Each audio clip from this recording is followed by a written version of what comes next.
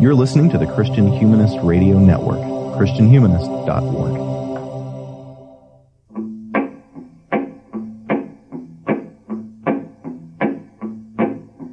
Satan, your kingdom must come down.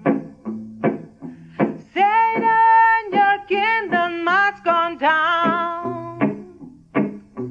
I heard the voice of Jesus say, Satan, your kingdom must come down.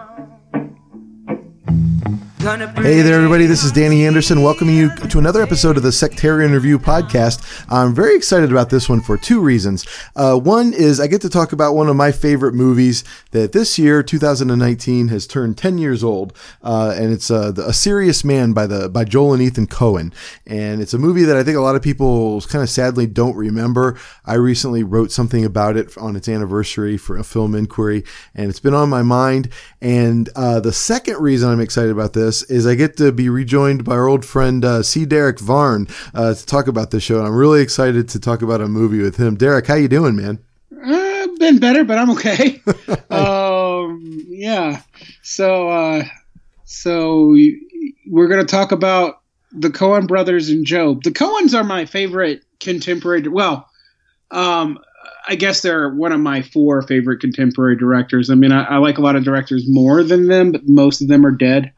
I have to remind myself that Herzog is still technically a contemporary, so he does outweigh them. But yeah, I love the Coen Brothers, particularly from this period, from like 2005 to say 2012.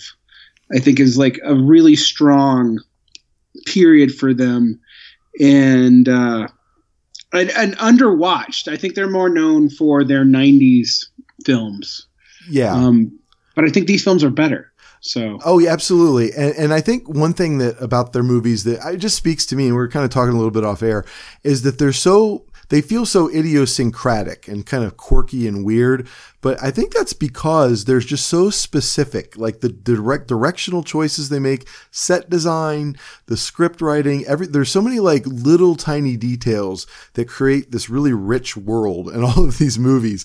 And they become just endlessly fascinating. And like great cinema, something you can go back to and find new layers and new insights every time you watch the movies because they're so loaded with detail. Yeah. I mean, my other thing about them is that they actually are sort of serious theological and philosophical thinkers, even though I'm not sure if they're Jewish or nihilist. I've never actually been able to figure that out. We could go into, you'd have to look at other films. This to me is their most explicitly Jewish film. But it was there even in The Big Lebowski with Walter's character having converted to Judaism, right? I mean, they're saying something about Judaism in many other films. But in this film, they just like really take a look at it and make it central to the story and the theme. Yeah. It's such an idiosyncratic movie. I mean, they have a lot of Minnesota movies and a lot of Midwestern movies, and this is definitely Midwestern, but it's also Midwestern Jewish, and with the exception of the Goyish neighbors and the guy with the tooth in the parable, yeah, there are very few Gentiles in the film. Which is interesting in and of itself. Yeah, I can't imagine that in Minnesota there were entirely Jewish suburbs like this. Like I perhaps there were. I mean, Bob Dylan is from northern Minnesota, so there is obviously a historic Jewish presence in Minnesota. But I just the depth of Judaism, like this is almost Israel in Minnesota. It's so Jewish, right? Yeah. Well, I was at least like, God, you think it's at least upstate New York, right? Yeah. These places exist, but you wouldn't think about it in Minnesota. I mean, even the university seemed almost 100% Jewish. I was like, where are they at, Brandeis? Like, yeah. Well, before we get into it, though, I want to have you I want you to pitch a new endeavor that you're about to undertake. Derick is obviously sort of the king of podcasting, and you've been doing it forever. And you're sort of reinventing what you do a little bit. And I just think it's you're always one of my listeners' favorite guests, and I know that they follow what you do. And I think it's a good chance for you to kind of pitch what you're about to begin doing for Zero Books. Yeah, so Zero Books and I had we had a discussion. I went through a lot of personal changes in the last year, and I sat down and I was talking to Douglas Lane, my editor and sort of my boss, and I said, "Hey, Doug, I don't want to do a left interview show anymore. There's 1,000 of them right now. SR's really old for a left podcast. It's it started in 2013 and back even before Symptomatic Redness. Yeah, Symptomatic Redness. Yeah. Not Sectarian Review, which is often confused because I appear in 2 SRs a lot.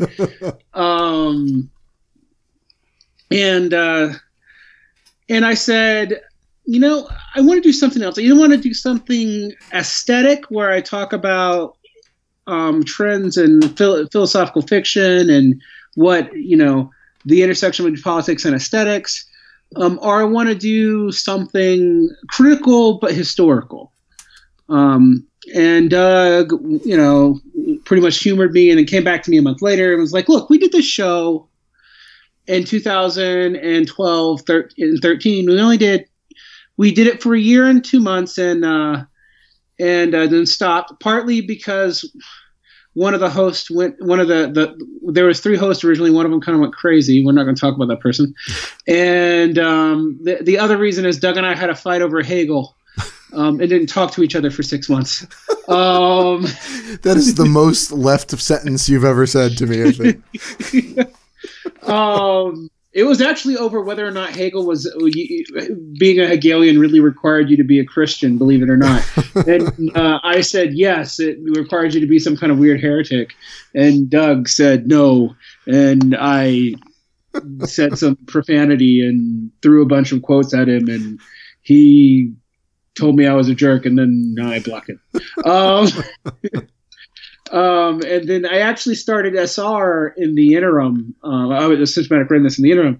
So he's like, why don't we bring Pop the Left back? But instead of just doing a topical show where we just talk about left stuff from a critical point of view, but still left wing, why don't we reinvigorate it by doing kind of a historical conceptual show, really getting into, what you're really good at, Derick, which is researching the history of ideas and how their historical context has changed them. And we'll have discussions about that. And so we decided to bring back this podcast called Pop the Left, about the history of ideas and key events in leftism. But instead of just doing a pure historical show, instead of doing Mike Duncan's Revolutions, right? I mean, there's already that show. We're going to talk about the parallels between contemporary issues and current issues and backtrack them to these historical pieces and then see how they've changed in time and what that tells us about the way things are right now. I sort of have this genealogical / materialist way of approaching these things where you tease apart their history and you tease apart the changes in the social context. And you often see that things both make sense in ways you didn't think they did and don't make sense at all. And if your listeners have listened to our keyword show where I kind of do a light version of that, just imagine that, but more about Marxism and way more in detail. Yeah. And that's what we'll be doing. Probably for several years. I've literally mapped out enough shows and research topics for about a year and a half, and I did it in an hour. So your listeners might be interested in that, particularly if they don't know a lot about the revolutions of 1848. One of the things that I'm going to be exploring is how different things were in America. And how the history of the left in America before the 30s has been largely completely forgotten, and how that actually does have an effect on things after the 30s. and in the liberal and Marxist lefts in the United States, and during the Red Scares, plural, and stuff like that, and how they are affecting things now. Because I feel like a lot of people don't really know their own history, both as Americans and as whatever political ideology that they are. And I'm very, obviously concerned with socialism. So that's what I'm going to be doing. It's bound to be dry, except I swear a lot and make really bad jokes. So, and sometimes really black humor jokes. The thing about, as Stalin says, black jokes are like food. Not everybody gets it. Yeah, I think it's going to be a lot of fun. I'm really excited, and I love that approach to things. I think that it's a way of kind of keeping history sort of relevant in the contemporary situation, and I think it's great. I encourage my students to do this kind of thing myself. If I could I'm teaching a class on Philip Roth this semester. I'm very excited. I have one student who's writing a paper for her final paper about the new Joker movie through the lens of the politics and American pastoral, which I think is such a great topic. And then that's interesting. Yeah. And I have another student who's doing a reading of the God's Not Dead, terrible Pureflix movie through the lens of Nemesis, with this polio narrative that he wrote late in his career. And I just think that it's such a great way to apply kind of received knowledge and rediscover this knowledge and sort of make it relevant to understanding the world today. And I know you're just the guy to do it, and I'm really excited to start listening to that. So everybody out there listening, if you're already subscribed to Symptomatic Redness or just the Zero Books feed, right? Symptomatic Redness comes up through that. You should be able to soon see Pop the Left popping up in your podcatchers sometime probably early next year, I imagine, right? Yeah, we're going to do a preview episode, I think, the next 2 or 3 weeks. And then the last 6 episodes of Pop the Left, which is me and my original co-host, like, debriefing for 6 hours about why we stopped doing it. Which is actually more interesting than it sounds, I swear. The last 6 episodes will be coming out on the Zero Books Patreon, and some of them will be on the open feed. And then Pop the Left will begin. And Pop the Left will have, some of it will be behind Patreon, but I think on every concept there'll be one episode that's for the public and one kind of episode that's probably a little bit more obscure that's patrons only. Awesome. It's a great new addition, and you're right. The left is kind of flooded with podcasts, and I think it's a good thing to try and do something a little different. And so I'm real excited about what you're doing there. So let's get to Serious Man. This is like I said, 2009. It's basically the story of Larry Gopnik, who is a physics professor about to get tenure, theoretically, at a Minnesota university. He lives in the suburbs with his family. And then he just begins experiencing befuddling existential crises. His wife, out of the blue, says she wants to leave him for a family friend, Cy Abelman. And then there is a student who may or may not be bribing him for a better grade. He has a brother who is sort of mentally challenged and in some legal trouble. And that's all a precursor to other sort of existential crises he has about trying to find meaning in all of this seemingly random events that are kind of befalling his otherwise well manicured life. And so it's a very strange movie, and it lends itself to many interpretations. And I think that's kind of what the Coen Brothers have in mind, is they want us to accept the mystery, as Larry is told at one point by a character, and they're sort of tempting us, I think, into seeking answers. Ultimately, I think that's what Larry, as a man of science, doesn't want to accept anything other than hard mathematics, right? He doesn't want to accept magic and mystery, and he comes to find that is really what the universe is made of, and he doesn't know how to react when confronted with that. The movie opens in a particularly befuddling way with a Yiddish language folktale that ostensibly has nothing to do with the main plot. There's a man comes back to his little shtetl home to see his wife, and he tells him that he just met on the road some old friend of theirs, an old rabbi, who the wife says is dead, and therefore you met a Derick, an evil spirit who has inhabited this man's body as he lay dying. And then the man the rabbi shows up, and we're never get resolution as to whether he is a Derick or not. And then entering through the lens of Jefferson Airplane music into the main plot of the movie. What do you make of that opening, Derick? Well, I was thinking about this because there's a certain amount of absurdity to it, and there's a whole lot of the reveling in shtetl culture going on there. I mean, it's not just a rabbi. I mean, it's a rebbe, which is kind of a big deal rabbi. The rebbe is probably dead. At least the wife remembers them dying. And not only do you not get the resolution, if the wife is wrong, she kills him. Yes, she stabs him with an ice pick. Probably. Yes. And the rebbe does bleed eventually, but he also, he doesn't act normally the entire time. He goes off into the snow, bleeding, and she closes the door as if closing the door to evil. And the man thinks he's done for because they just killed a Hasidic Rebbe,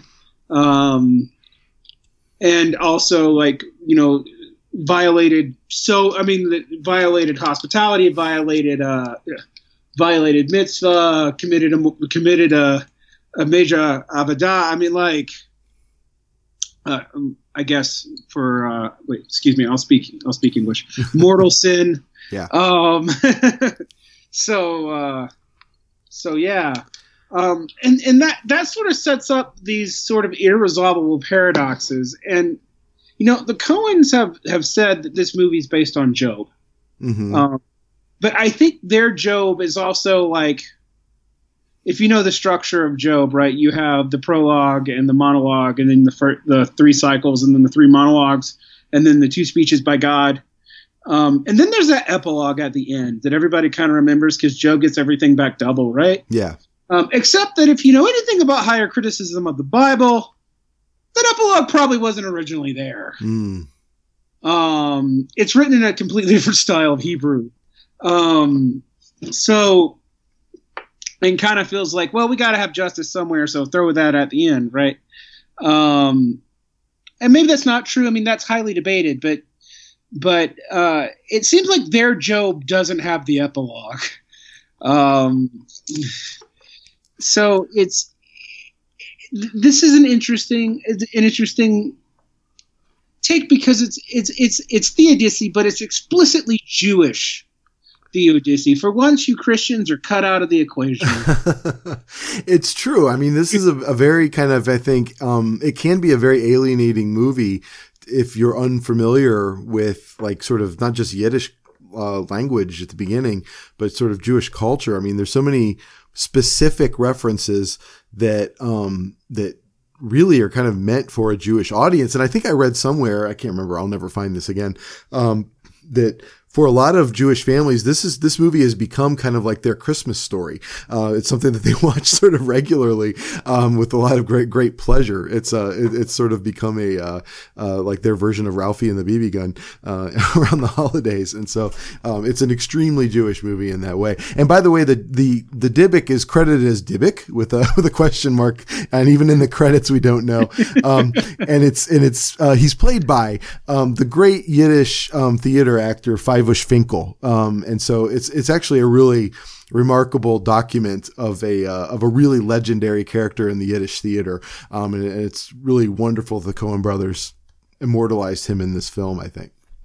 Well, yeah, I was thinking about not just how Jewish the movie was, and we always talk about Hollywood's full of Jews or whatever, but how Jewish the cast was. Yeah, there's almost nobody in this movie who's big outside of very specific niche theater and very specific kinds of movies, and everybody is pretty explicitly Jewish. Yeah, like Adam Arkin is in it, and he's probably the person who's and Richard Kind you probably recognize from lots of TV work, right? But Michael Stuhlbarg has been in a few things. He's got a nice filmography, but these are not like big stars they went to. They went to authentically Jewish actors. Yeah, I mean, it was.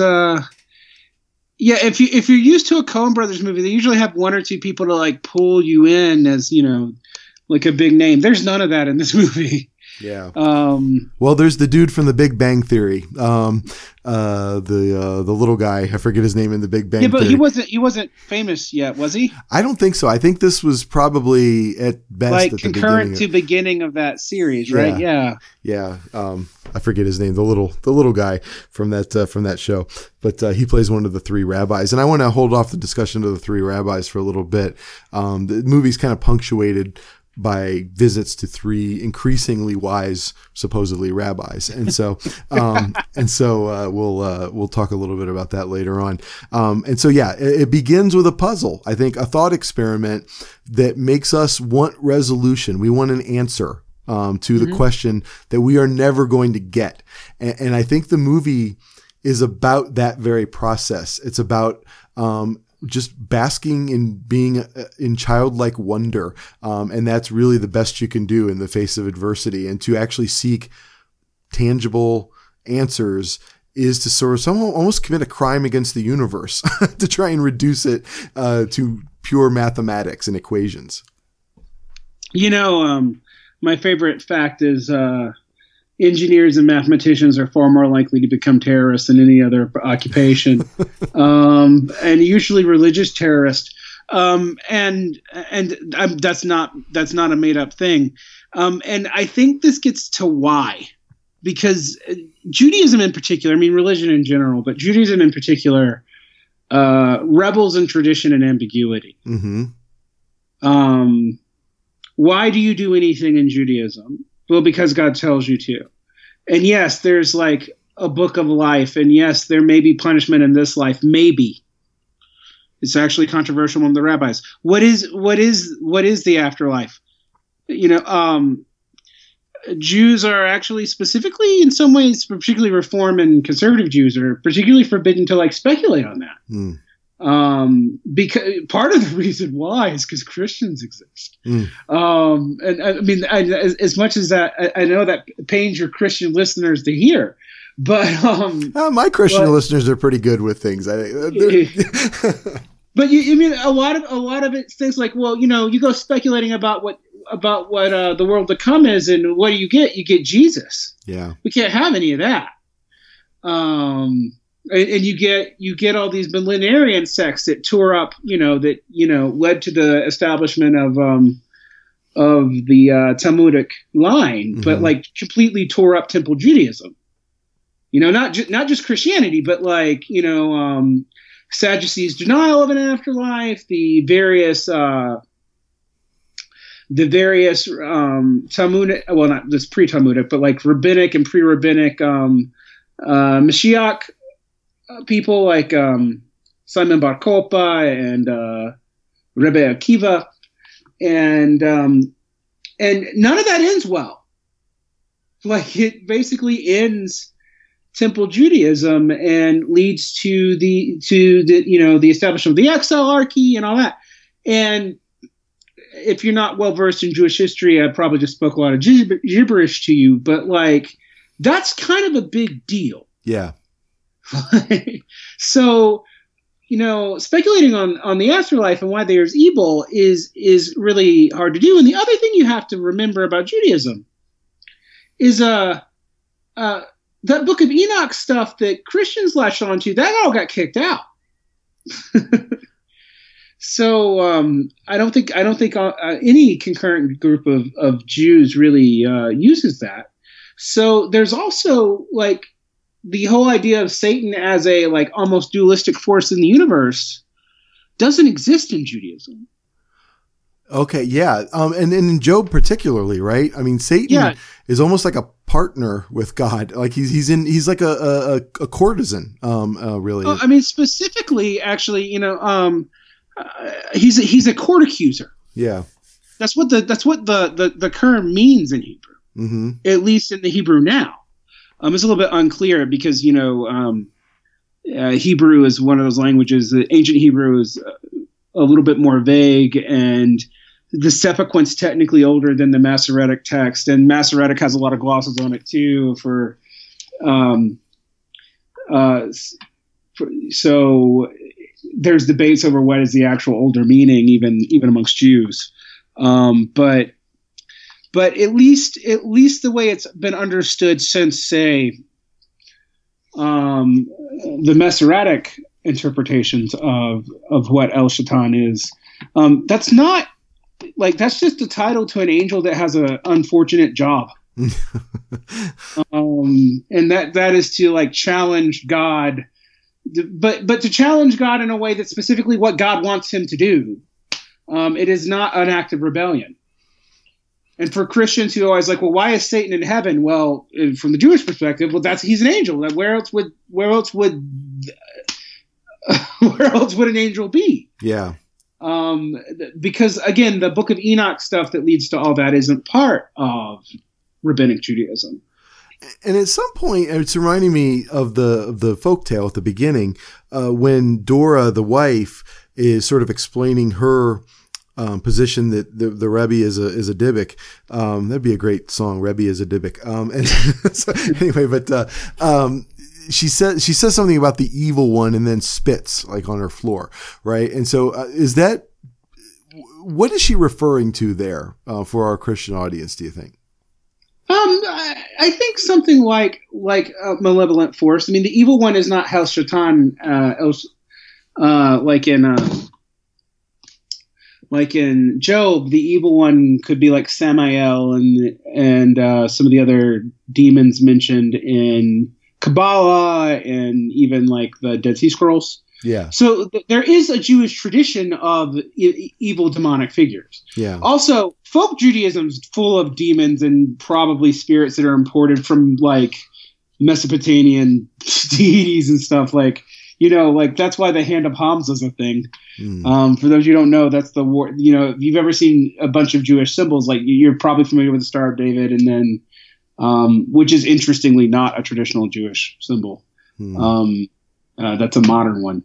Then, older ones would be like the menorah, not the Hanukkah menorah, but the regular menorah. Yeah. And then even older than that would probably be like, I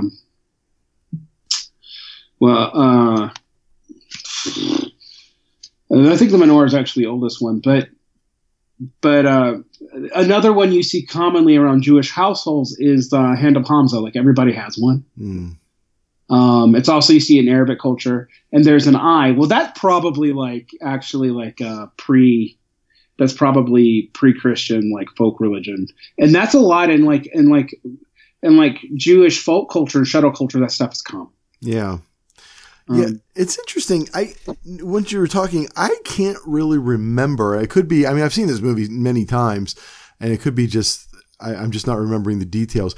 But if they're there, I don't really remember Stars of David anywhere. No, there's not. Okay. Oh, and so it does seem to me to be a more kind of ancient form of Judaism that they're talking about. I literally am thinking through the scenes, and if they're there, they're very subtle because I can't even picture one right now in a scene. And listeners, I'm sure will point out if I'm wrong there, but they're certainly not very prominent. And so this is not like a state of Israel Judaism we're talking about here.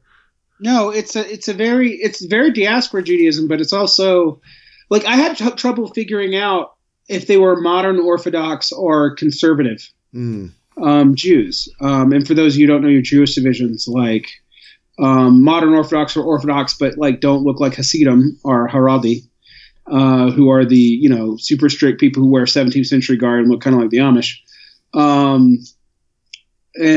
But like the insistence on a get stuff like those traditions, like.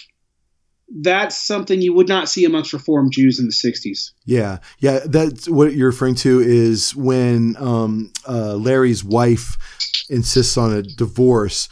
so she can marry Cy Abelman. They want to get what's called a get, which is like a ritual divorce within the faith, so that they can, in good standing, be remarried as Jews. Yeah. Okay. So that's what you're referring to, and that is sort of a paralegal ritual divorce, not necessarily, has nothing to do with the law. No, it is the official, like, I mean, it has to do with halakha, not secular law. That's what I meant, right? Yeah. And I guess your listeners are going to realize how Jewish my upbringing is, because yeah. So what this is fascinating was, so when Judith immediately asked for the get, right? But what's interesting about Cy Abelman is he's such a, even though he's insisting on these traditional things, and there's lots of things you can't figure out, like is the wife cheating on Larry, or is this all on the up and up and she just wants to leave? That is completely unclear, actually. Yeah. And Larry is such a beta minch. Yeah. That he like accepts her word on everything. But again, what choice does he really have? Yeah. Because he was so blindsided by all of this. Like, he completely didn't see it coming. Although other characters seem to. So one wonders if he was just daft. Yeah.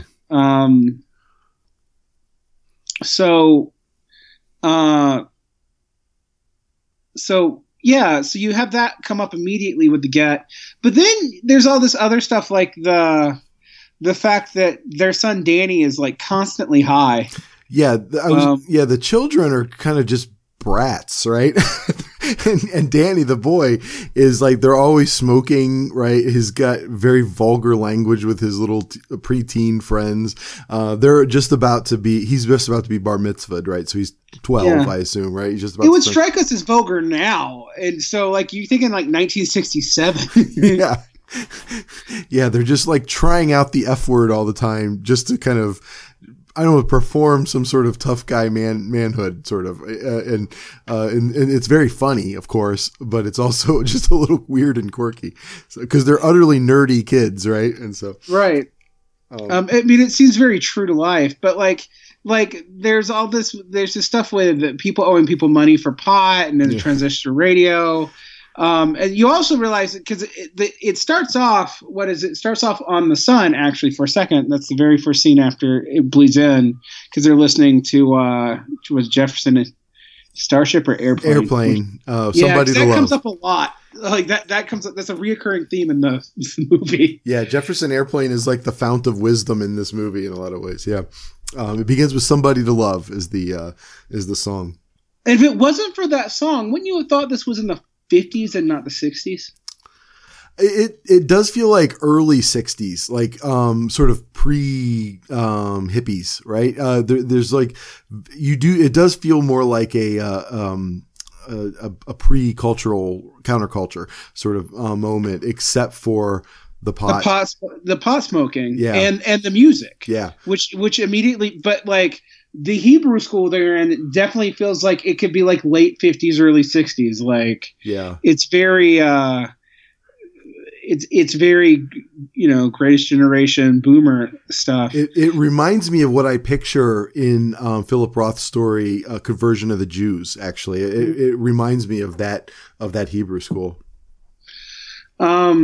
And you come in also and you think, oh my God, is this entire movie going to be in Yiddish? Because like he's rattling off Hebrew with a heavy Yiddishite accent.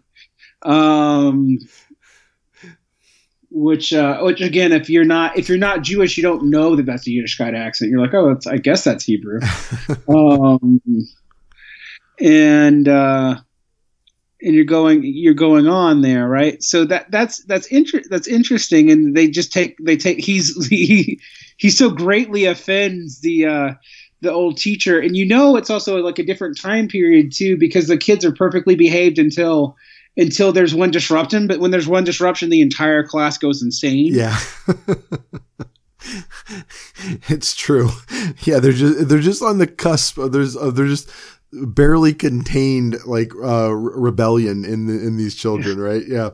And so the movie kind of really the movie as we're given it after the folktale it begins with Danny kind of has smuggled in a transistor radio and is listening to Somebody to Love on his radio instead of listening to his Hebrew teacher prepare for his bar mitzvah, right? And then he gets the radio confiscated and he has to go to the principal. And then, but during that time, there's like intercut scenes where Larry is undergoing kind of a medical exam, right? Right. And so like so we have two spaces being represented through these intercuts.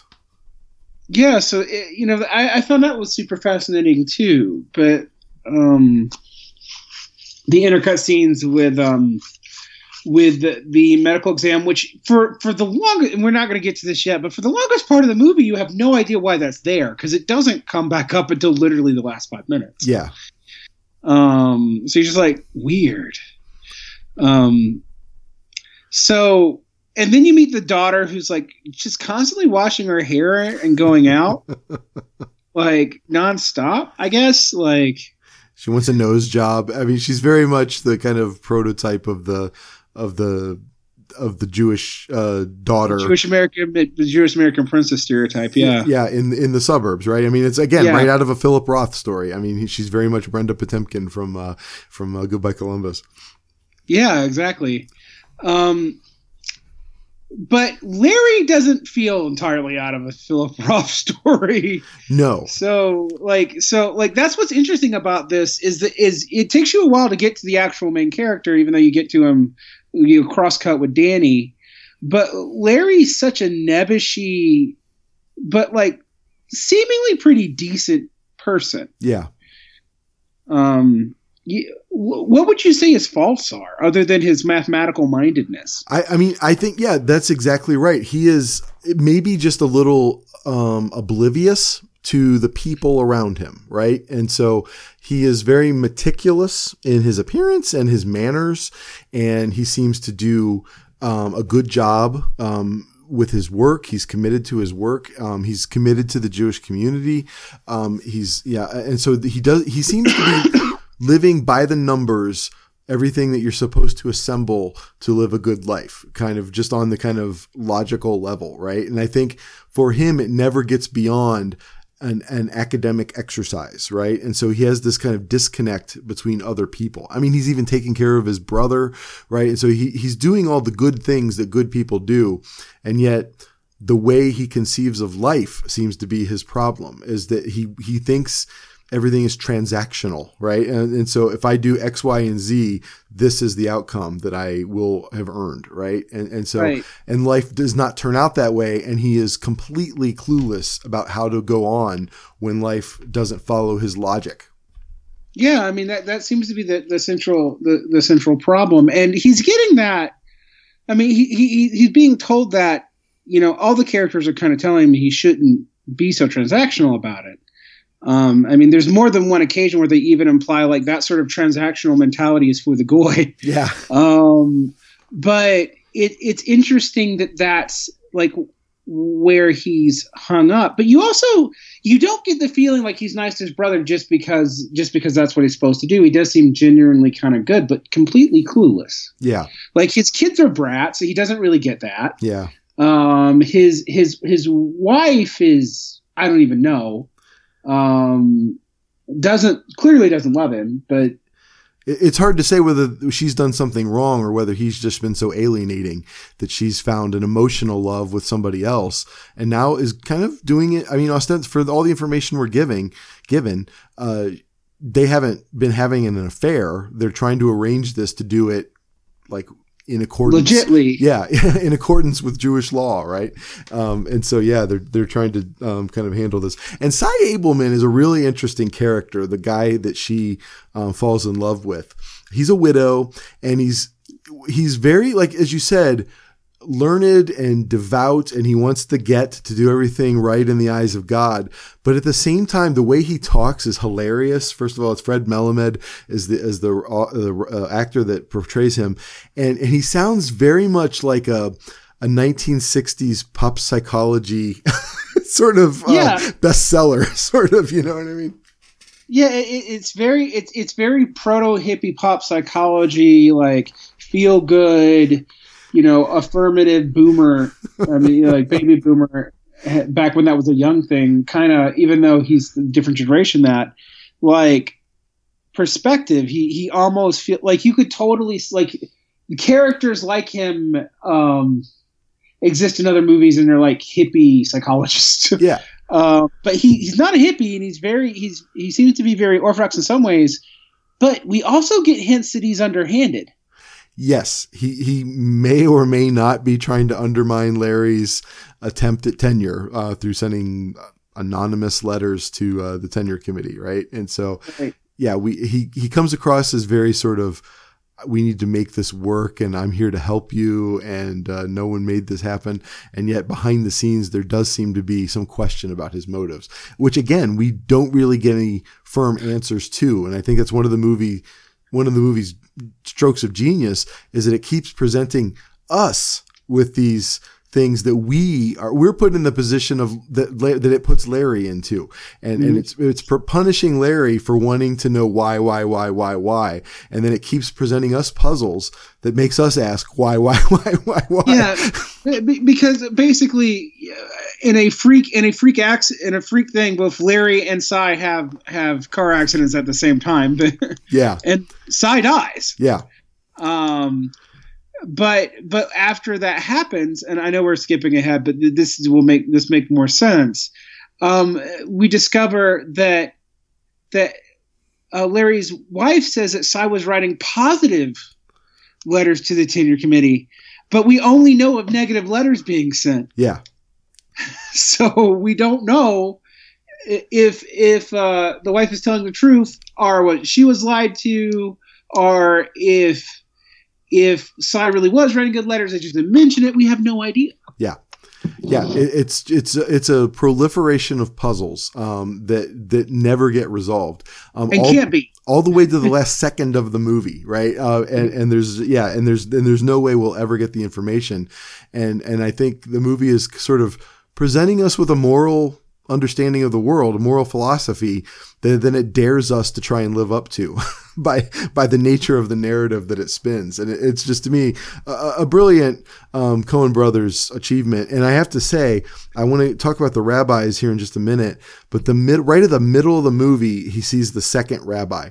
And that little sequence about the goy's teeth, for my money, that is the best filmmaking of the Coen Brothers' career. That little mini film within a film is, to me, just a remarkable little sequence. The may or may not be nonsense parable. Yeah. With the goy's teeth, right? And I just think it's an amazing cinematic achievement. And so I want to talk at some length about that scene particularly, but also about the rabbis, which I guess we could get into now. So there's like Job, who's got his friends that come and give him advice, right? Throughout his story. Larry goes to, first a friend, then the first rabbi. Yeah. The junior rabbi, then the active rabbi, then the senior rabbi. Yeah. Who he's denied access to at the end. He never gets in. It's like Oz, right? He won't see him, right? And so he's ultimately denied access to Marshak. Yeah, but we'll talk about Marshak too, because we discover maybe something about him as well. Yeah. So yeah. Marshak is kind of amazing, actually. So, but the first one is Rabbi Scott, I think his name, and it's played by the guy from Big Bang Theory. And so he is like a very young. I mean, he's the guy who plays Wolowitz from the Big Bang Theory, right? And so he's exactly as nerdy as that guy is, right? And extremely young, and seemingly kind of gives him pointless, stupid advice. Which is just change your perspective. Look at the what was the end is look at the parking lot. The parking lot, Larry. Like yes, but and so it's meant to sound silly, and Larry is immediate, like the entire time, just sort of just like putting up with it. But when I think about it, I'm not sure that his advice is really I think his advice is actually the best. It's not bad advice, right? And it's not really significantly different than what Knockner will say to him later on, right? The older guy, who's the closer to the sage, right? So his advice is basically, we don't know, I mean, why God does anything. It's not our place to ask, right? And then there's a line, the boss may not be right, but he's still the boss, right? And so, and then he says, look at the parking lot, Larry. And he says, just pretend you're from an alien world and you've never seen these autos and that kind of thing. And he said, like, look at it with just a sense of childlike wonder, right? And ultimately, I think that's what the movie means. I don't think that we're meant to laugh at him in that moment, but when we think about it, I don't think he's given bad advice. I think he's given him the only advice he really should have needed at that point. Right, and like when he tries it on until he meets the lawyer who kind of shames him out of it. Yes, Adam Arkin. It does actually seem to help for a second. Yes, he decides to be a better person and to help people or something like that, right? And he has this sort of flirtation with a sexy neighbor, which that scene, he's on his roof and he sees her sunbathing nude, a clear allusion to David and Bathsheba, right. From the Bible. So there's many biblical references in here. But yeah, that first trip to the rabbi is fascinating because it seems like, oh, that was a big waste of time. But in retrospect and upon multiple viewings, I don't really see a significant escalation in wisdom from him. And I think really, had he been able to just sort of approach life with a childlike wonder, perhaps that's that's the only lesson he should have needed. Right. I mean, but the more he pushes on someone giving him wisdom, the worse things get. Yes. And that's, so you have that. But the situation was, so we mentioned the student who there's a South Korean student. And the fact he's South Korean is important. So I used to live in South Korea, so this is kind of funny. In South Korea, there really was a tradition, and I don't want to sound slanderish, but it's real, of what they used to call it apple boxes. So you leave an apple box with money for your professor if you were in a bind. And we were actually warned as foreign teachers by the Korean staff to be very careful on accepting anything, because it could come with a bribe. And that was like culture. It wasn't seen as a big deal because it was seen as a payment out of shame. So you need to understand a culture, like a very big difference because Korean culture is hyper Confucian. So the issue is not that you want you're going to get a gentleman's C. The C is still bad, and everyone will know what it really is. But you're paying your way out of having to deal with the shame. It's a form of blood money. Okay. All right. So it's a bribe, but it's not a bribe in the way that it would not be seen as dishonest in Korean culture in the way we would see it as dishonest. Mm-hmm. But the situation it gets you in is a real situation. In Korea, by the way, the truth is not a defense against libel. Okay. Because of the shame issue. So you can say something true about someone and it's still considered slanderous. So when the dad of the Korean student comes and like some faces like culture clash, he's actually being correct. The dad actually is right. It is a real culture clash. It is not just a corrupt situation. Yeah. And I was actually laughing because I think it's a joke and it's exaggerated, but I think a lot of people would assume that this was almost a racial stereotype, and it kind of is, but it's not entirely false. Yeah, that's interesting. So Clive, the student, has gotten an F on an exam, and it was an exam about Schrodinger's cat. And he understood the concept, but not the math. Yes, yeah, he understood the story, but he didn't understand the math. And for Larry, he says, well, I don't even understand the story. The story is just there as a helpful illustration. The math is what it is. And so you can't do physics without math. So for him, I mean, that right there is the personality flaw, right? He can't understand abstract notions of story and narrative, which is what religion is, right? Religion is not transactional math with definable ends. And so, right there you have like Larry's problem in a nutshell. And when Clive, he takes a phone call with Cy Abelman in a very comical scene, his reaction when he sees the envelope is just priceless. Just amazingly great comic performance there by Michael Stolberg. But when Clive leaves, and I watched this over and over, we see the desk and I do not see an envelope there. Okay. No, you don't. And you never see anyone set it down. I watch it over and over to see if it's there somewhere. And then Clive leaves. And when Larry looks down, there's an envelope there and he opens it up and it's full of money. Right. And he decides about $3,000. It looks like, which in 1967 money's a lot. Yeah, exactly. Right. And so then he sort of later on pulls Clive back in and accuses him of this. And Clive, of course, denies it. And then the father has this conversation with him and he puts him in it's a kind of Schrodinger's paradox when you think about it. Because he says, if you accuse him of leaving money, I'll sue you for defamation.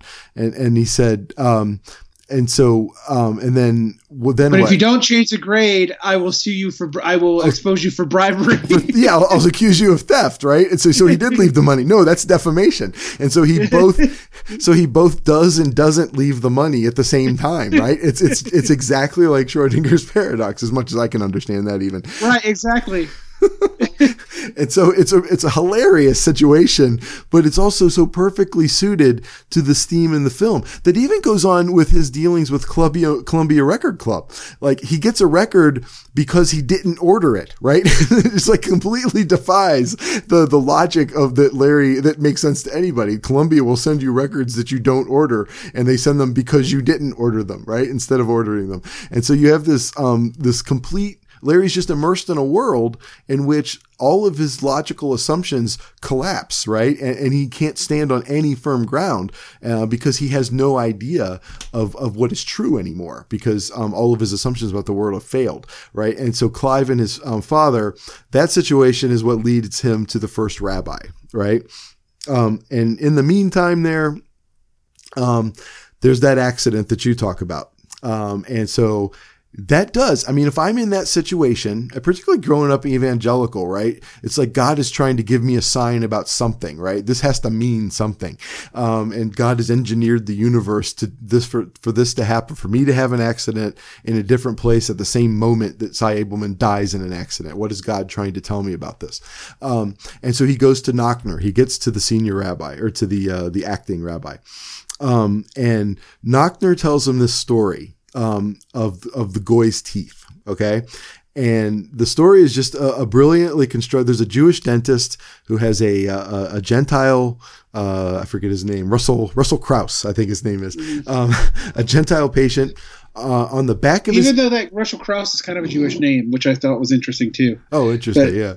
But on the back of his teeth are Hebrew letters. And he looks up what they mean, and they mean, help me, save me.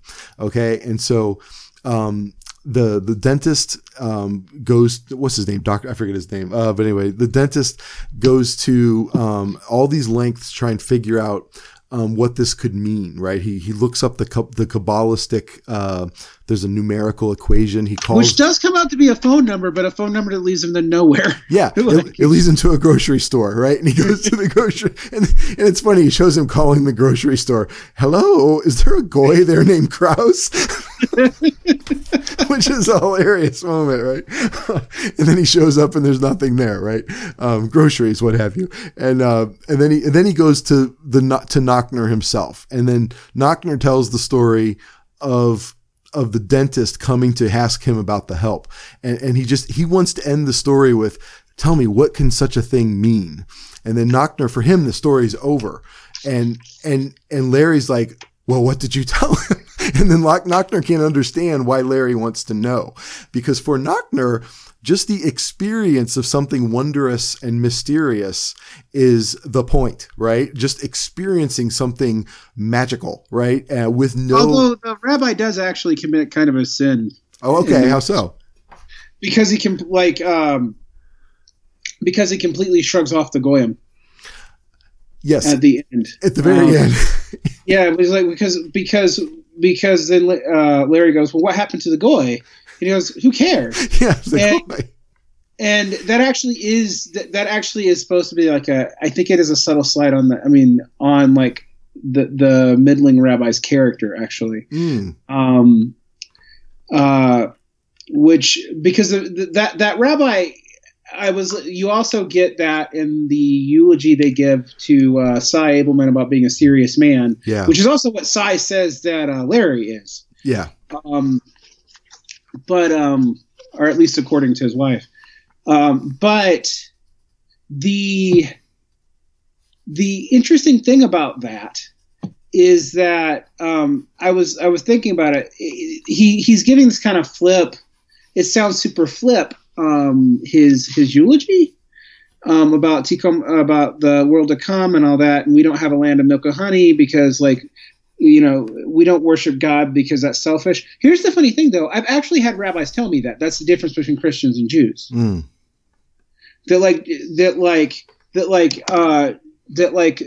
Christian virtue, even though it's real virtue, is always slightly tainted by the fact that heaven makes it transactional. And like the world to come may or may not be heaven, and it's not individual. I mean, it's like, I think even kind of mainstream, I won't say orthodox because that means something specific, small o orthodox. I think even small o orthodox Christians will scoff at something like the prosperity gospel for being transactional, right? But there is a way of seeing all of Christianity with its promise of heaven as transactional. Yeah, whereas, like, according to Jewish perspective, you get an afterlife, but you don't get to know anything about it. It might just be this forever. Like, or, it might be reincarnation. There are even Orthodox Jews who believe in reincarnation. For like, there's all kinds of things you're not supposed to know. To speculate on it, which you have to be a Kabbalist, otherwise they tell you not to do it. And to be a Kabbalist, you have to be married and have a job and over 40. Okay. Traditionally speaking.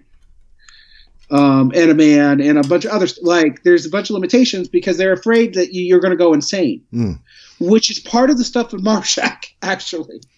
So I definitely want your insight on Marshak, actually, and maybe this is a good chance to go to that. But before we leave Knockner, Larry does coax him into telling him the rest of the story, and he asks, like, what would happen. He just says, he went on his life. First, he started looking for more signs, and he didn't really find any, and then after a time, he stopped looking, and he just, like, without even knowing it, starts living kind of a rich and fulfilling life just by doing the daily things he always did. His life doesn't really change. He's just happier living it.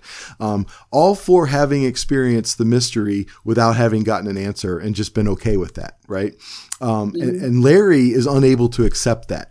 As a resolution to his problem. He wants an answer. And he says, why does God make us give us the questions if he's not going to give us the answers?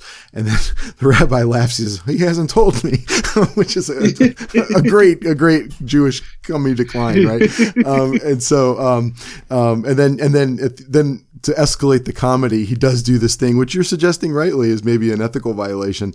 He asks him, so what happened to the goy? He goes, the goy, who cares? And then it cuts to Cy Woman's funeral, right? It's a remarkable sequence, though. It's all backed up with his Jimi Hendrix guitar music.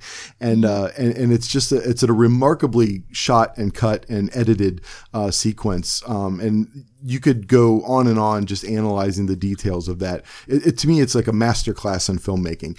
It's so good.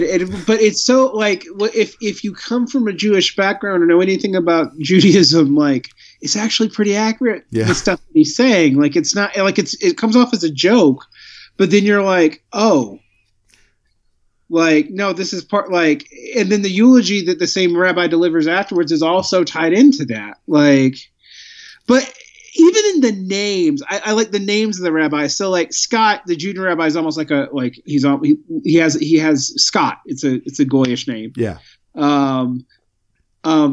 Nochner is a very like 19th century Yiddishish name, and Marshak is like a Polish Rebbe, ultra Orthodox name. Yeah. Like.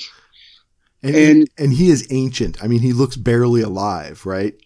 Right. And so like also it was interesting, like you could almost like, even though this is one synagogue, and it's not portrayed like they're different denominations of Judaism.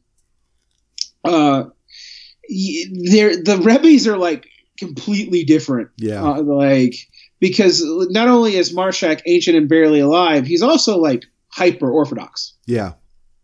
Yes. Yeah. He looks like he's a direct, like directly from the old country, right? Yeah. Yeah. He's dressed like a Hasidim. His beard is uncut. He's doing the double hat thing. I mean, so like, so you get this weird thing where you're like, oh, and everyone talks about how wise he is.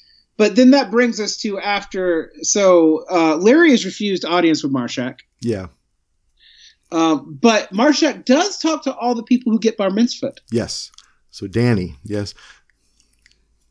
And so that's when things start to tie around. So Danny has his bar mitzvah. He gets really high before, and because he's really high, and he's been alternating listening to the Torah portion you're supposed to read for your bar mitzvah with his music and smoking pot all the time. So the implication is he gets high to try to force himself through it. And ironically, like the act of getting high brings his memory back, and he actually does really, really well in the Torah portion reading. He does it like exceptionally correctly, which is hilarious. And so everyone's super proud. And for a second, it looks like the divorce has got like the wife gets close to Larry and they touch and Judith apologizes to Larry and then informs him that I respected him and even wrote, that's when you discover the tenure letters. Yeah. There's like a coalescence around Jewish tradition, like this beautiful tradition, right? It seems like that moment brings everybody back together as a center, right? And it is very lovely, actually. Right. But then Danny goes meets Marshak, and Marshak just rambles off Jefferson Airplane lyrics to him, tells him the name of the members of the band, gives him his transistor radio back, and tells him to be a good boy. Yeah. And you don't know if this is a lesson or if Marshak's senile. Okay. So that's a really good question. I've always taken that. All right.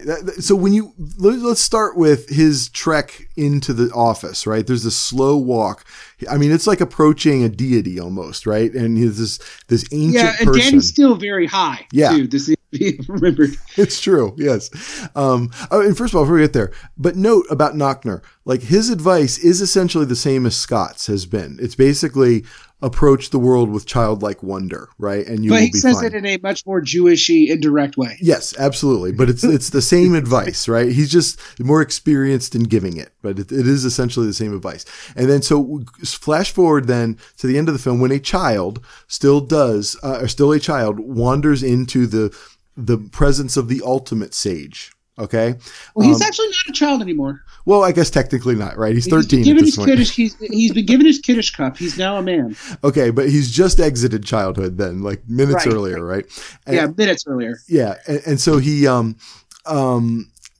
walks through this very big and very stuffed full office, which is full of like science experiments. It's full of like cultural artifacts, like paintings. It's full of.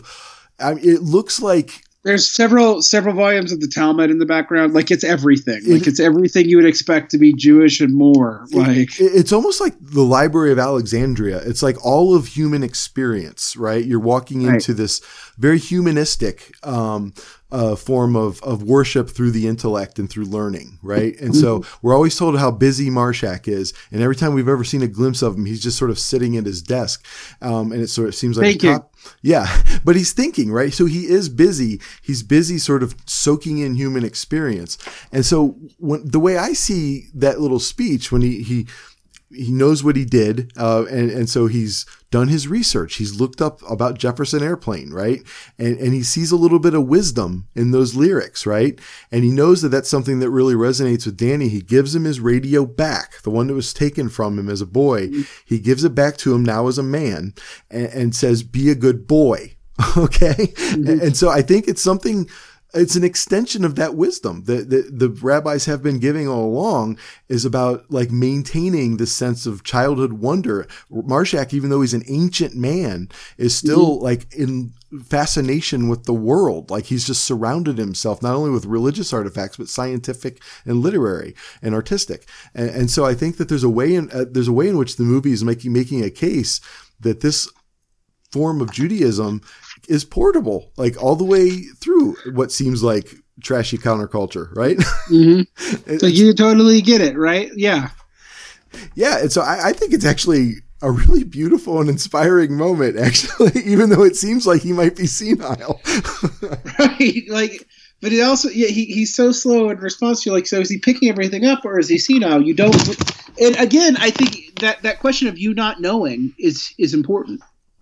Yeah. You don't know if he's being profound or senile, and you can choose to take it either way. Yeah.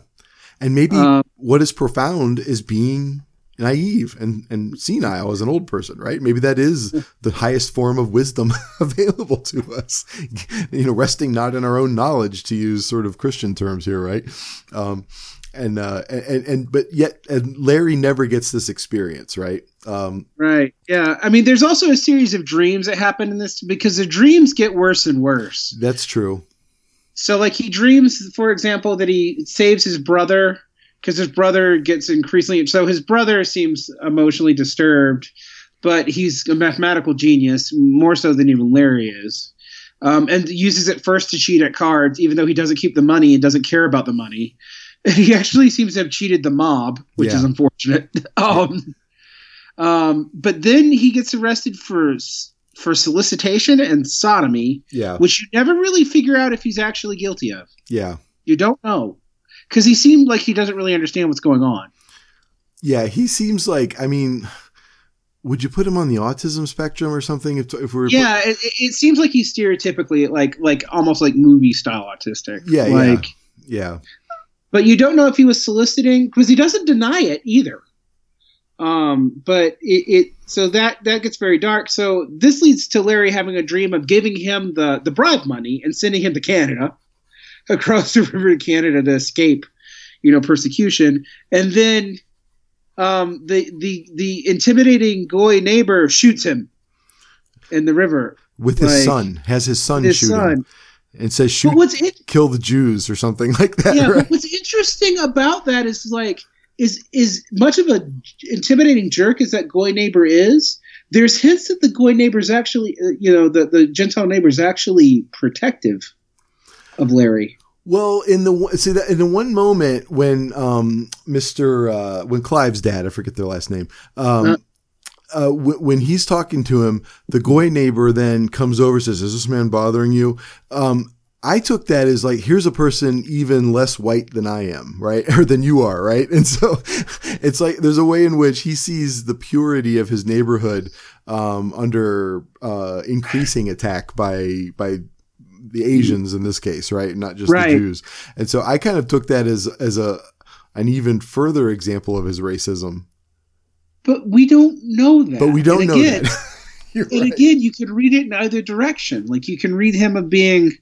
Larry obviously also reads it as racist, but he doesn't say that, but he definitely acts like he reads it. But you don't really know. And the only indication that you get that he's actually racist is in the dreams. Yeah. I mean, so again, so you this movie is reveling in bleak ambiguity. Yeah. And so in one way, like, Larry doesn't understand that his neighbor is actually somewhat charitable towards him. And in another way, that neighbor could be totally a racist douche. You don't know. And also you don't know if Larry's thing about the property line too, since the lawyer who was figuring that out dies, you don't know if Larry's complaint is legitimate or not. Right. He dies right at the moment he's going to give him the answer, right? So you don't know if Larry's actually the one being the asshole. Yeah. Or a jerk. Sorry, you have to beat that. 109.46. It's okay. I got it. I jot these down. So that's okay. No, and absolutely, I think that there's a way in which this movie is saying something about anti-Semitism, though. It's raising it as a specter, even in this world. There's a specter of anti-Semitism because the one goy you meet may or may not may or may not be anti-Semitic. Yeah, and even though he seems like completely outnumbered in this community, right, he still does seem like the person with power. You see him frequently hunting with guns, right, and right. And so you do. Well, you just can't hunt.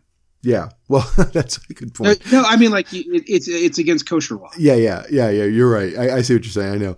But yeah, so he comes back with a deer strapped to his roof, right, of his little car right next door to Larry.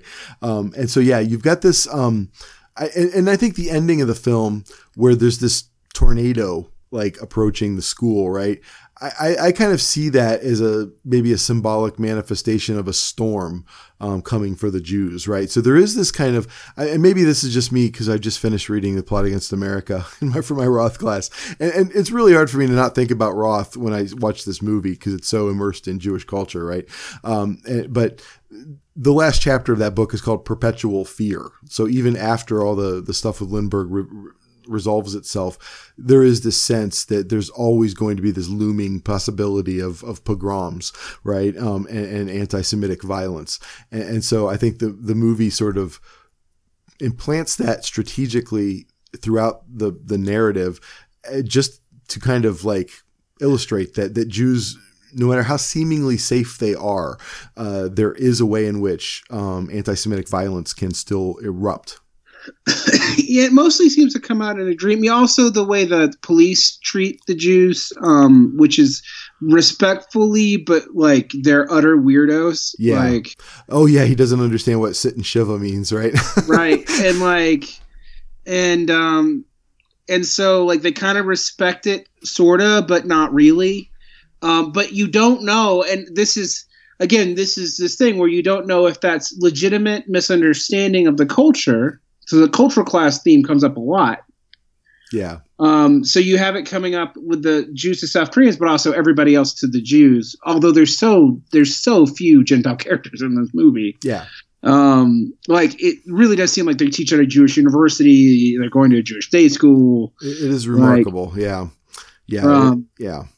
I want to start pushing this to an end. I got to go to bed here eventually. But I want to ask you one thing about this movie that always still puzzles me. I've probably seen this movie 7 or 8 times at this point. I don't know. And so I'm wondering about his brother's book that he's working, the Mentaculus. It's sort of like a journal that he keeps. That is when Larry opens it up, it's full of what you would picture a serial killer diary looking like. It's full of just madness almost, right? And he kind of looks upon it in horror. What is the function of that? What is it doing? It reminds me of Kabbalistic stuff. Oh, interesting. Okay. So Kabbalistic stuff is, the Kabbalah has all this mystical stuff, but it's also highly mathematical. Okay. And there's diagrams about the universe and God's perpetual separation from it and the breaking of the world and how the world is not entirely healed. It's all part of Kabbalah.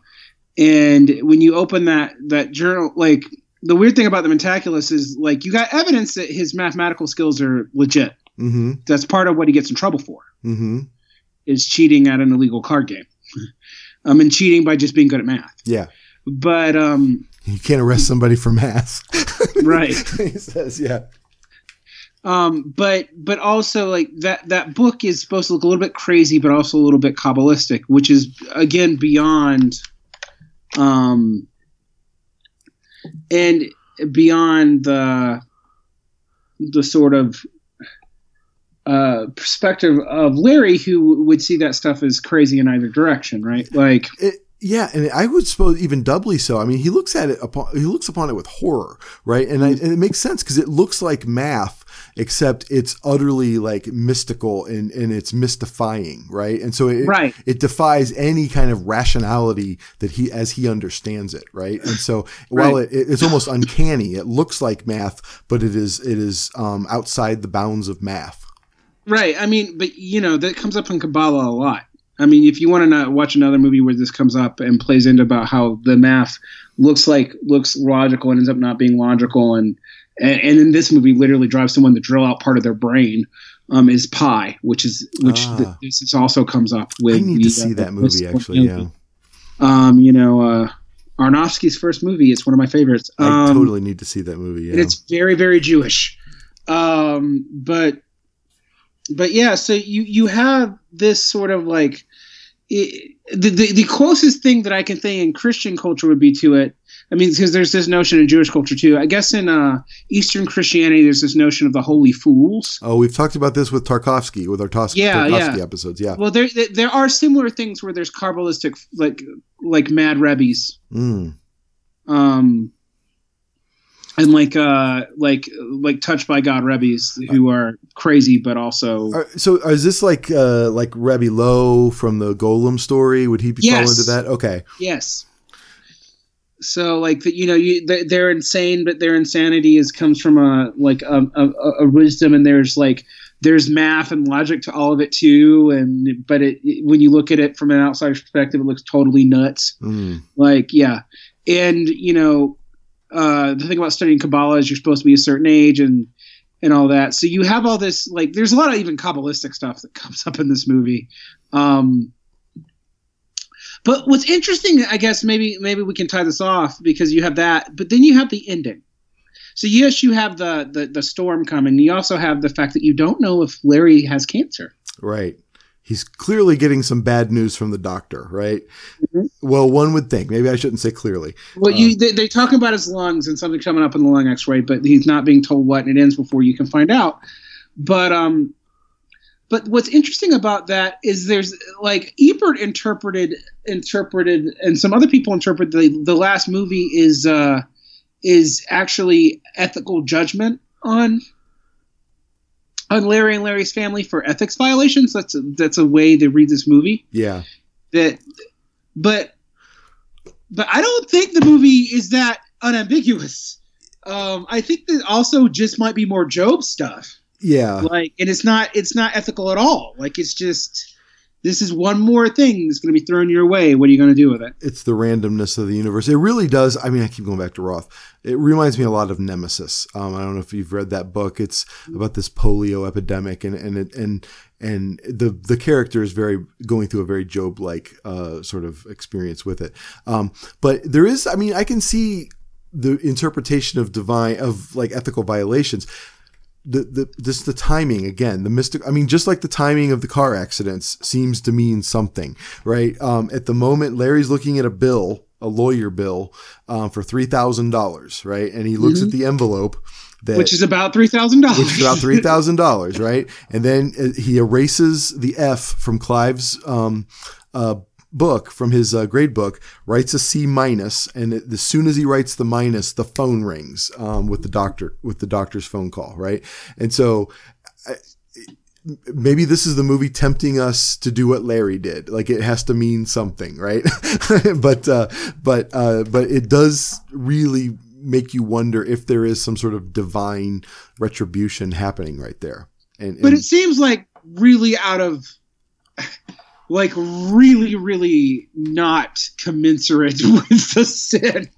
Like, yeah, that seems like overkill, right? Like, like, if you're assuming it's divine retribution, which means you also have to assume that the worst is going to happen. Yeah, that makes God a real jerk. Yeah. Yeah. And look, in Jewish culture, like, you're supposed to be able to argue with God, like, out and out too. Like, even though God's the boss and you're not supposed to understand, there also is Job's argument's not seen as illegitimate, just like Abraham's argument over Sodom and Gomorrah isn't seen as illegitimate. And Jacob wrestles with, he wrestles with God and therefore becomes Israel, right? Right. Yeah. So like this, and in Talmud, the Talmudic story about the rabbis, making a unanimous decision, and God and another rabbi breaks it and calls God down, and God agrees with the dissenting rabbi. But then the rabbi's like, you told us if we could quote you, and we came together that our rules are binding. And God goes, oh yeah, even by me because I agree by. Like, this is a story in the Talmud. Yeah. Interesting. So the Talmudic sages actually argue God down. Interesting. They change God's mind. That's interesting. Like, they changed God's mind by saying, look, you said our consensus is kind of a miracle. We have a consensus except for this one dude. Come on, respect our wishes, God. Yeah. Because you said so. That is fascinating. And so that tension is in Judaism. Like, and when I was being, because I when I was going through stuff as an adult and learning, like really learning my, Jewish culture and Talmud and stuff, to kind of figure out my own Jewish background. I remember going, wait, these two things coexist? Like, this ability to argue with God, like, outright, and like basically say, hey, God, you're being a jerk. And also, like, Job, and you don't have to understand, and you do it because God says so. like they coexist in the same religion. How does this work? And this movie's playing with that. Well, I mean, I think that paradox is just an essential part of Jewish culture, into and it probably springs out of Jewish religious traditions. I mean, you can't think of Kafka without paradox, right? And I just think that the Coen brothers thrive on it as well. And I think that they're tracing it back to certain paradoxes in the faith. And the beauty of a paradox is that you have something that's then unresolvable and therefore perpetual, right? And I think that that's what's so wonderful about like the Jewish religious tradition, is that you've got this never-ending commentaries on commentaries, right? That perpetuate the act of wrestling with God through time and space, right? And I think that that's like one of the kind of just like wonderful things about the faith.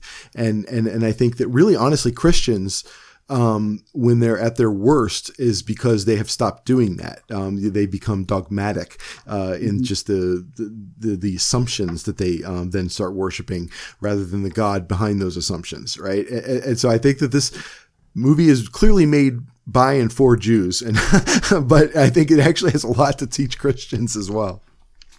I mean, I always think that Christians need to wrestle more, not with the Jewishness of Christianity, but with the alienness of Judaism, a little bit, because there is a real alienness to it. I mean, there are some historical reasons why. I mean, if you want to look from a secular perspective, like rabbinic Judaism actually kind of develops in response to Christianity. Mm-hmm.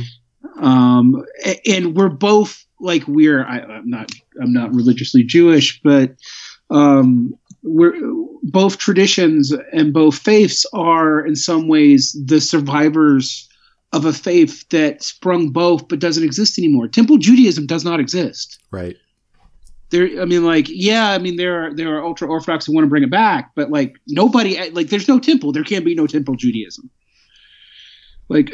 And so like in some ways, both traditions are commentary and developments and eschatologies from a religion that's gone. Mm. And for Jews, for rabbinic Jews, the tradition is the answer. And eventually, yes, the Mashiach, but right now it's tradition's what you got. Mm. And for Christians, Jesus is the answer in the church. But those are very different, like, things, because if tradition's all you got and tradition is how you interpret the two Torahs, and one Torah is literally tradition itself, and the other Torah is the words, and so you're all constantly interplaying between. That's a dynamic thing, and Christianity is dynamic too, but in a very, very different way. Yeah, and I think a lot of people assume. I mean, I know a lot of Christians who just assume that their world is a lot more like Jews than it is. Like Judeo-Christian culture, for me, and I don't mean to cast any dispersions on it. I think it comes that nomenclature comes out of a real want to be inclusive and recognize, the common origins of the faith. Although we should really probably talk about Abrahamic culture. Yeah. But it's when you really look at it, Judaism and Christianity are radically different. Judaism's vision of justice and God is very, very different. And this gets into that. Judaism, like, there might be a reward for everybody, and like everybody might get a place in the world to come, but like you can't know what that is.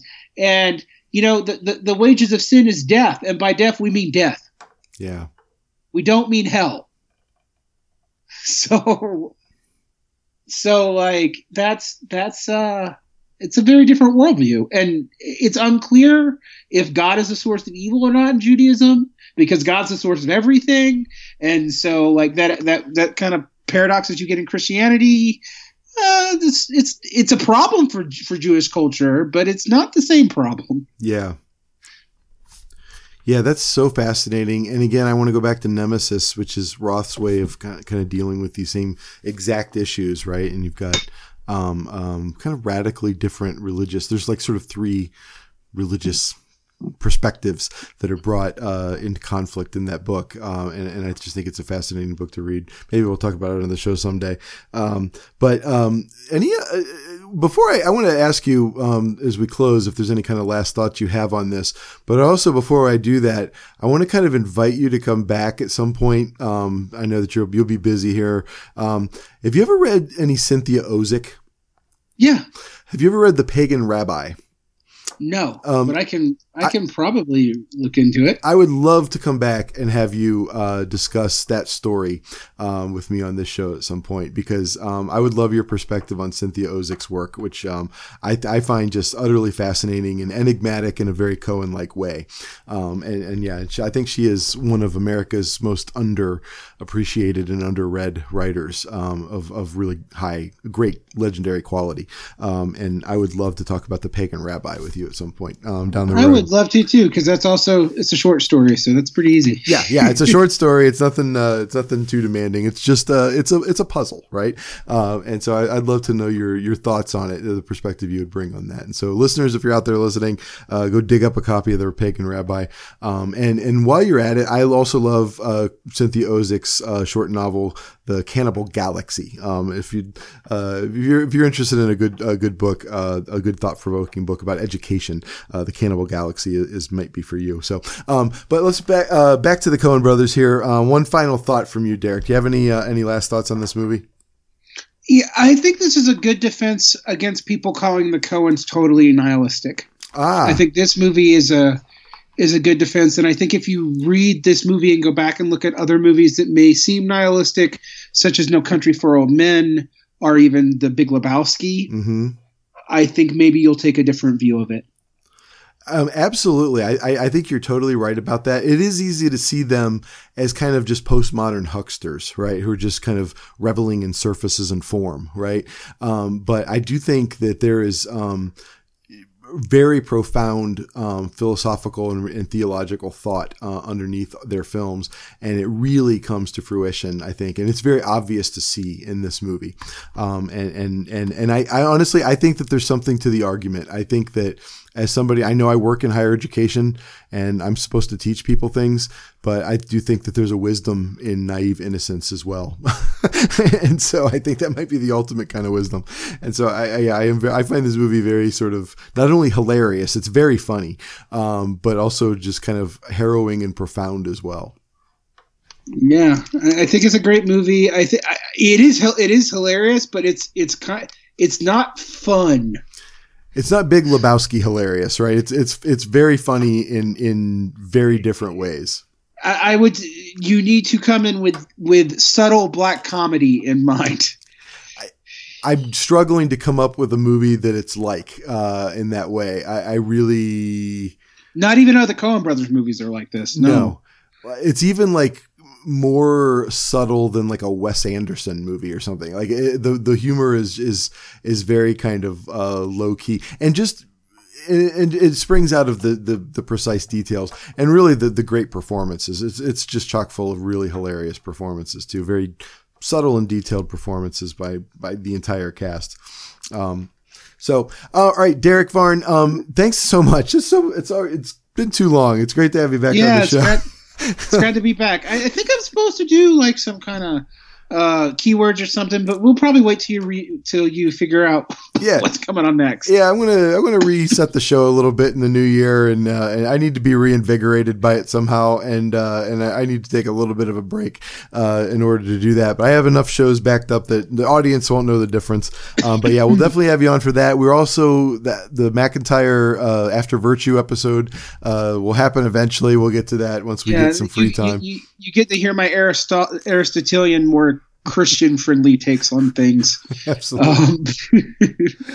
Absolutely, right. And also in the meantime, audience, if you are if you love Derick, as we all do, go check out his show Symptomatic Redness, which will be closing up and will soon be replaced by Pop the Left over at the Zero Books podcast feed. If you just find Zero Books in your podcatcher, you'll find that. Yes. If you want to hear me on another podcast too, the only podcast I've been doing in the last 6 months actually is a reading group from Alpha to Omega on 2 books, Andrew Kleiman's Defense of Marx and Mike McNair's Revolutionary Strategy.